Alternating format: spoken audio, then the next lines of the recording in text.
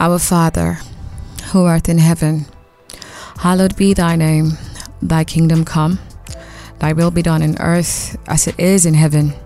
My name is Tolkusam Dedan, and thank you so much for joining in on our very third episode of Women Uncensored. I have been getting your feedback. I'm so happy that we are interacting, and with time we're definitely going to bring on people, and if you are willing to come on the show, I would love for you to join in, and let's just talk about the journey. Let's talk about this journey. How's it going for you?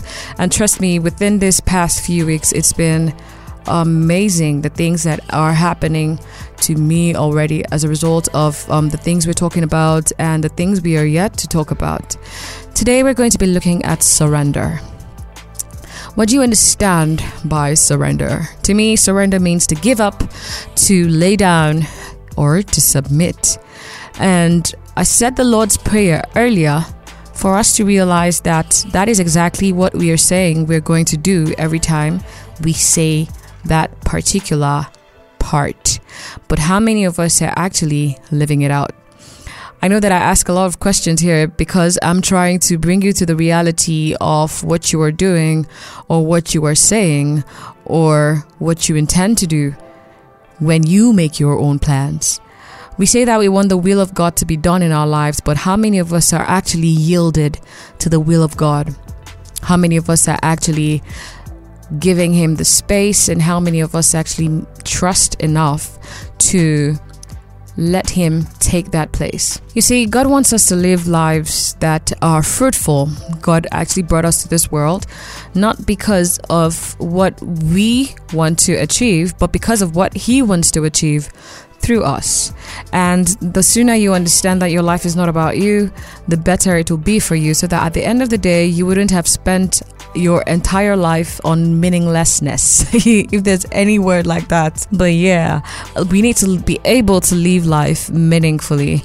It's important for all of us to be able to commit ourselves to something. Like on the last episode, I asked what you believe. Now, the things that you believe, how audacious are you going after those things? Like, are you just saying that you love Jesus but you're not following Him with all of your heart? Are you a full-on disciple, or are you a part-time disciple? There's a scripture that talks about I think in John 12:24-26, it says, "Verily, verily, I say unto you, except a corn of wheat fall into the ground and die, it abideth alone, but if it dies, it bringeth forth much fruit. He that loveth his life shall lose it, and he that hateth his life in this world shall keep it unto eternal life. If any man serve me, let him follow me, and where I am, there shall also my servant be. If any man serve me, he my Father will honor."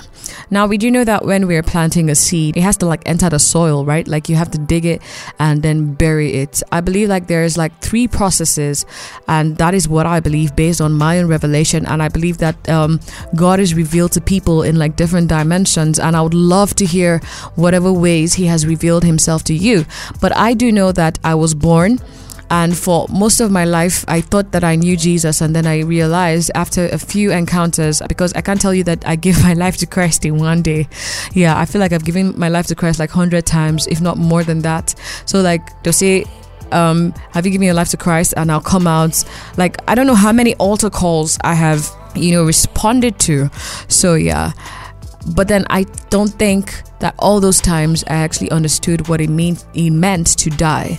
To die means to let go of your old self. Rumi said that for you to be able to kiss spirit, you have to let go of your old identity. That is to say that for you to be able to enter the life in the spirit, you have to forget about who you were and begin to live a life that you were not living before. And I've said, I think on the last episode, that would mean forgetting your old ways and adapting to new ways, forgetting the things that ultimately lead to death and following the things that will bring you life and peace. For so many people, that is such a hassle because we've never known that life before. So why would you expect me to just forget about what I knew and begin to adapt to what I don't know for something that is uncertain. So I think one of the hardest issues in the body of Christ, and I believe even harder for people that are not even believers, is the issue of trust. I realize that even myself, I can tell you that I'm totally surrendered.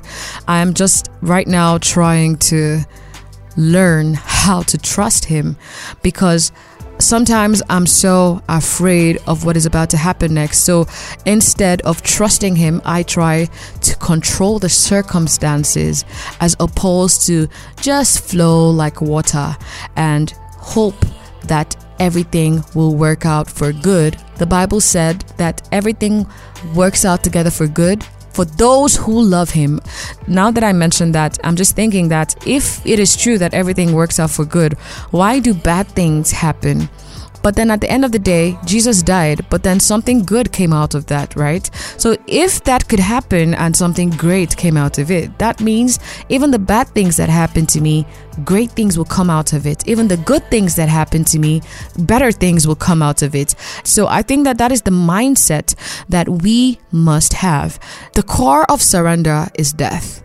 Death to yourself, death to your purposes, death to your desires, death to your plans. Now, I'm not saying that it's not important for you to have a goal in life, but then what is actually important is for you to allow Jesus Christ to live through you. When you die to transgressions, when you die to your sin, and you are birthed again, which is the rebirth, which is born again, which is when, like the analogy of the seed being buried, when the seed comes out, whatever fruit comes out of it, whatever you become is exactly what God wants you to become, not what you wanted to become. Makes us get to the end of ourselves and realize that the people that hold dear so much can't help me. And so therefore I have to look for something that is supreme to help me. So I cannot keep on saying things like I can do whatever I want. What about I can do what I ought to do so that I can live in the perfect will as opposed to the permissive will? Because he's not like a bully. He's not someone that is going to force you to do things that you do not want to do. So why not just give your heart some rest and begin to align to the things that he wants you to do in life? You need to understand that everything that God has is directed into your life. If he loved you enough to woo you to himself, because I believe that if you're listening to this is another way that he is trying to woo you. He's trying to say, I love you. If you do not trust me, just know that I love you. If you're too proud, just know that there's nothing that you can do that can get you to the place that you want to get to. There are people in this world that they look like they have attained, but you need to know that some of these people got the things that they have outside of the will of God. And if it's outside of the will of God, then it may not necessarily be from God. And if it is not from God, then it cannot be sustained. And if it is something that is contrary to God, they would definitely have to give something back to be able to keep that thing. Now, coming down to something contrary to God, it's important for us to know that there are two kingdoms in this world that are constantly fighting for your life. I did say this last episode. There are two kingdoms that are interested in the outcomes of your life, and these kingdoms, they have plans, they have desires for you, and they have their tactics in order to make sure that those desires come to pass. But the truth is, the involvement of these two kingdoms in your life are dependent totally on you by the choices that you make every single day. If you read 2 Timothy chapter 2 verse 20 to 21, it talks about the different vessels of clay, vessels of silver, vessels of gold, and it talks about if a man purgeth himself from all the things that are useful, lost. I can't say verbatim what it says, but basically everything that is unrighteous, he would be a vessel unto honor. So basically, You are the one that is going to choose whether you're going to be a vessel unto honor or a vessel unto dishonor. What kind of vessel do you want to be? What kind of fruit do you want to bear? What kind of reputation do you want to live? What kind of legacy? I'm being reminded of the story of Esau and Jacob. I remember how Esau sold his birthright for a pot of porridge. And I think it's a very pitiful story, but I realized that this is something that happens to every single one of us when we exchange our eternal birthrights, when we do certain things because we lack basic understanding of our birthright. We do not know, so we do things that will cause us to perish. But then there are also people that know, but they do not understand. So understanding is very key. It's very important for you to know that every single time you decide to compromise, you are definitely going to lose out of that perfect will of God and may just stay in his permissive will, or you may just perish. So I'm just trying to encourage every single person under the sound of my voice to surrender. It's not something that is very easy to do, and it takes time, but you need to know that it's going to bring you much more peace. You're going to live a life of not too much wondering. The Bible says that we should not worry about tomorrow. Tomorrow will worry about itself. And if God could take care of the birds of the air, then how about you?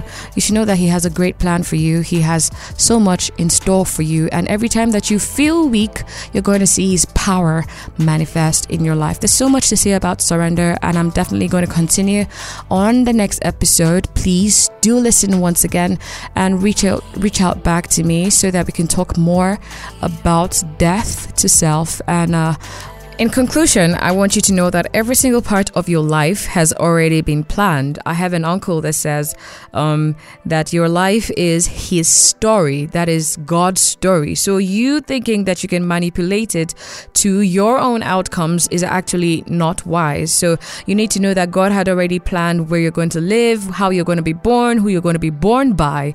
And I think that is important for especially those that think that they are mistakes, because I have come across a lot of people that believe that because they were born out of wedlock or something, then they were not planned, and that means they were not in the plan of God, or they are less than everybody else. So I will just say, before you were formed in your mother's womb, God knew you, and he ordained you for a particular reason. So it's important for you to know that it does not matter the circumstances of your birth. It does not matter whether your family is not really cool.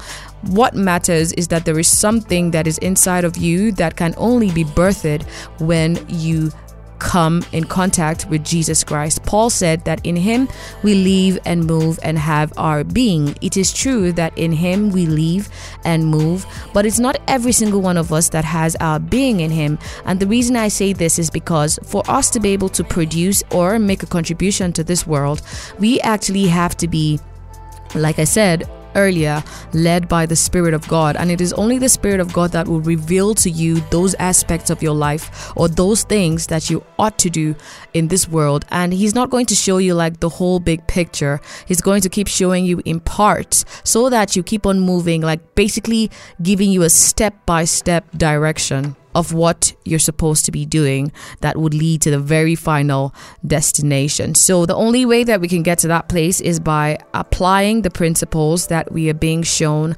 in the Holy Book and offering ourselves as a living sacrifice. Go back to Romans chapter 12, verse 1-3, and you would see how every single thing connects, like we've been saying from the very beginning of this podcast. Offer yourself as a living sacrifice. Lay your life down. Forget about what you desire and begin to desire what he desires. That is the only reasonable thing. In fact, that is the wisest thing you can possibly do. I look forward to hearing from you. I'll be here, and I do hope that you keep on rediscovering who you really are.